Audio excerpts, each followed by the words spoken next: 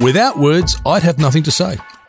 Words. There are more than 170,000 in the English language. Scrabble, Words with Friends, Wordle. We are obsessed with words.